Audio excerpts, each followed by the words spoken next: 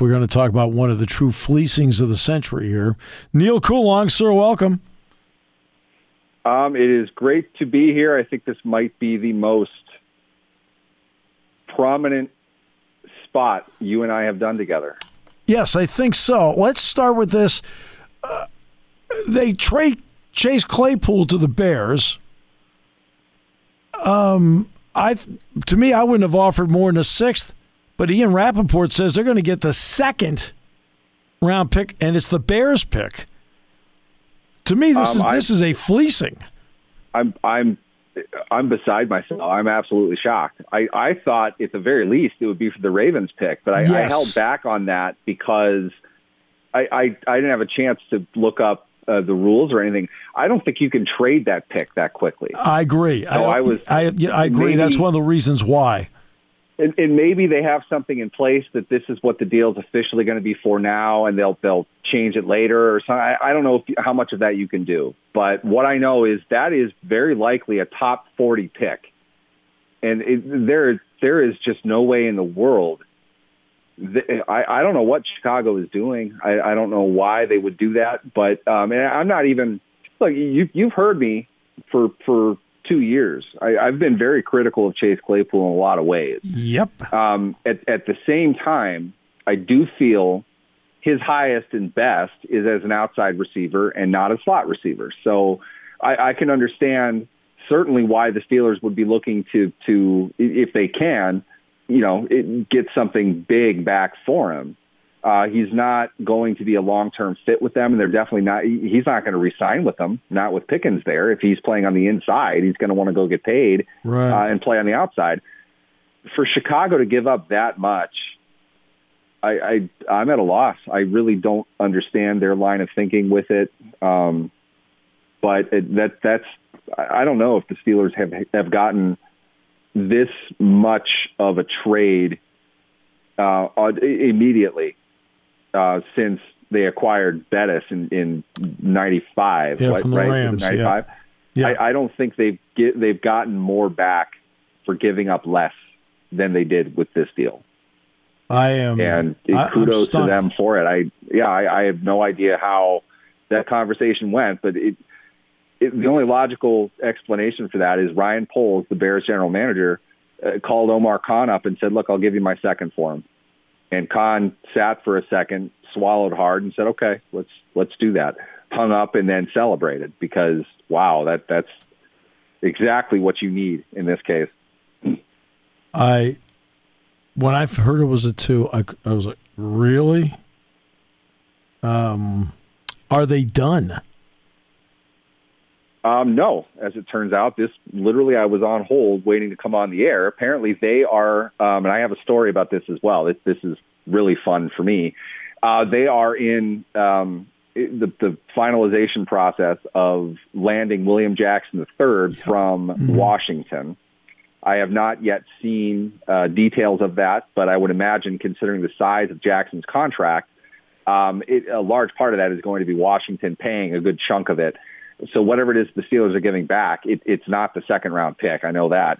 That fifth-round pick that the Steelers hate having so much is already spoken for. That's going to Seattle as part of the Kella Witherspoon deal. Right. And the seventh-round pick that they have is going to Denver for Malik Reed. So you would think logically that the sixth or the fourth, considering Jackson's contract, which is substantial, he's got a large market-level deal, and the fact that Washington simply isn't using him because he's not an off corner, he's a man corner. He's fallen out of favor there. That this trade was expected. He was going to be traded or cut. So my guess is at best, it's at best right now for Washington, it would be for the Steelers' sixth-round pick in this draft. I don't think they'd give it up, though. I think it's probably for something next year. They might get Jackson for nothing they have to pay for a year. Maybe it's that fifth-round pick, and just for my own entertainment's sake, I really hope that it is, because the Steelers hate their fifth-round pick. For some reason they do. One again, it'd be great. Yeah, exactly. They can't. For some reason, they can't stand a fifth-round pick. It's remarkable. There's a lot. I think this, and tell me if I'm wrong. I'm not a maths major. I think there's some type of correlation typically of the kinds of players that they would want at the price of a fifth-round pick. I think they have some type of formula or algorithm that says this isn't worth it to us, but a fifth-round pick is definitely worth a veteran for 2 years as opposed to a rookie for 5 or for 4, I should say, price-wise. So I think they look to deal those picks to bring in veterans like Ahkello Witherspoon. At the same time, that's the pick that you sent to acquire Nick Vannett a couple years ago, and you literally never played him. So right. I think that pick just doesn't return to them some type of algorithmic value that they want to achieve, and they feel better about trading it. They traded that pick and another one to acquire Isaiah Loudermilk, a guy who's only playing and dressing now due to injury. So who knows? It's just such a weird history over the last 12 years with the Steelers and their fifth-round pick. And if they gave that up to acquire William Jackson, the story I wanted to get into, and I apologize if I'm rambling here, but I know this from inside the team. I've spoken to a couple different people. In the 2016 draft, the infamous Artie Burns draft, they wanted to select Houston's William Jackson III. He was their guy. Yes. The Bengals somehow knew that or just decided that the Steelers probably would take him. They traded up, I forget with who, to 24 and drafted Jackson. So the fact that his name came up in part of the trade talks, I know I've spoken with a bunch of people in regards to Jackson being a much better corner than how Washington has used him.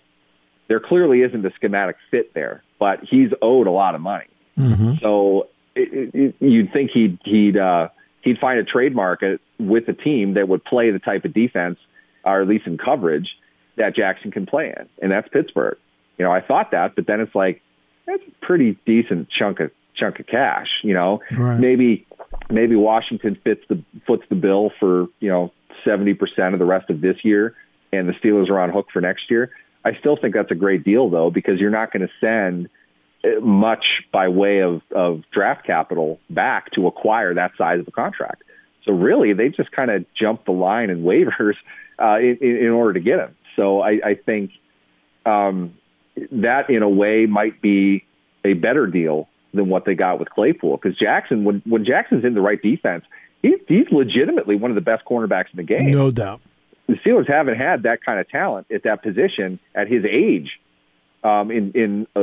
I don't know, several years at least. I mean, we might have to go back to Woodson to see that. Jackson's really good, and it's a bigger contract, but it fills a need for them next year. They're going to be shallow at cornerback next year. I don't know. This could be the most active day in Steelers history the way this is going right now. We still got, another hour and a half left on the deadline. Well, we've seen Roquan Smith go to the Ravens. He was not going to stay in Chicago anyway. DJ Hawkins dealt to the Vikings in the division? Really? In the division?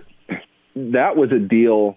I feel like I can see both sides feeling they got value out of it. Yeah. Because in the NFL, you see this a lot. Two sides are looking at a commodity in different ways. Where the Vikings are versus where the Lions are, clearly one team is rising and the other one is not going anywhere for the rest of the season. Hawkinson is, in my opinion, one of the best three-down tight ends in the game. I absolutely loved Hawkinson. I just told a Vikings friend of mine a little bit ago about this. When I had the thought in my head when Roger Goodell went up to the podium to announce the trade in the 2019 draft, that the Steelers would take Hawkinson and not Devin Bush the way that they did. Unfortunately, it didn't work out that way. But I was a big fan of Hawkinson's coming out. You can see how the Lions are developing him, and he's really good, but they're utilizing him in a run game more than anything. He's a very good receiver. They could use him a lot more in that. Yep. But that's not the way they're playing football right now. And this isn't the administration that drafted him. So you're getting to fifth-year option time. The maximum amount that they can get for him is on a tight end needy team that would be willing to pay him an extension, because Hawkinson's not going to get the market extension from the Lions that he would ultimately want. The Vikings, though, with Kirk Cousins in particular, a 12 personnel with him under center, I think works very well. And I think that's what they're going to try to do. Right. And they can afford to pay him as more of a receiving tight end, give him closer to that high level market deal that he would get on the open market. So in that regard, I think it's a great trade for the Vikings, and the Lions are getting back substantial capital on a player that isn't going to be used as effectively as he would be used somewhere else. So they aren't going to value him as highly as the Vikings are. So I think both teams are getting value out of that trade. The winner, though, is Hawkinson, because Hawkinson's going to eat in that offense. He's going to eat in that offense, and they're 6-1. Yeah, exactly. A great trade for the Vikings, and I think a worthy trade for the Lions, who apparently are looking to shop Jamal Williams as well. They're the fire sale in Detroit. We were all excited about all these guys, watching them on Hard Knocks, and none of them are going to be on the team anymore. Yeah, exactly. Finally, the Steelers with the Claypool trade, and now you're talking about Jackson as well. What are we seeing from the front office of the Steelers as to how they're trying to reshape this team? And between this and the draft, are they trying to show people they can do it in a short turnaround, a short period of time? I think they feel the need to show something, but at the same time, I think both of the deals, and they're still finalizing the deal for William Jackson, I'm told. I think both of those deals are really independent of everything else. I think they're deals that they would have wanted to do. I think if somebody would, I wouldn't have been surprised if they traded Claypool. I said that the entire season. He's the only trade asset that they have, really. Yeah. You can't trade massive contracts without penalties for both sides. So Watt is their best player. I'm sure many teams would want to acquire him, but that's a real tough contract for both sides to have to get past. The Steelers wouldn't want to trade him for a variety of reasons. Right. Claypool is not a guy that they're going to sign long term, and now he's playing out of position. It makes sense to want to trade him. I could see that. I just think they got blown away by the offer, which was probably a full round higher than the best offer they could have anticipated. So that move is a no-brainer. You have to. I mean, it kind of hurts them. I don't, between me and you, I'm not really sure how much worse their offense can get, but this trade doesn't help them offensively. That's for sure. And William Jackson, I know, is a guy that they wanted to draft. They really wanted to get him. No and doubt. Cincinnati, kind of messed it up. The agency at that point, they weren't going to invest that much money. They had cornerbacks signed a larger contract. Steven Nelson and Joe Hayden were both signed at that point to Pittsburgh. They weren't able to go get him. Now they had an opportunity to get him. And while they're working out the details, I'm just saying this. I very well could end up being wrong, but I don't think it's even going to be for a pick in this draft. I think they're going to trade a 2024 lower-end pick so Washington can unload his contract, and the Steelers are going to get, for 2 years, a cornerback that they've wanted for years. So those situations are both unique to where they are. I don't think they went hunting for it. I think it was just there, and they're deals that they absolutely would do in a vacuum. If it happened last year, this year, next year, all of it would make sense, regardless of where they were as a team. They're deals that they would have wanted to make, and really, you just acquired what could be an immediate starter for you at cornerback, an injured position right now, and a second-round pick for losing a receiver who's playing out of position anyway, and you weren't going to sign long-term. Putting them together the way that they are now makes it seem like they're desperate in trying to make all these moves, but I really think that these are just kind of no-brainers that fell in their lap, and they're both great moves for the Steelers. All right. A pleasure, sir, on an interesting news day, as always. Thank you, Definitely. Sir. Appreciate it. Definitely. Thanks for having me, guys.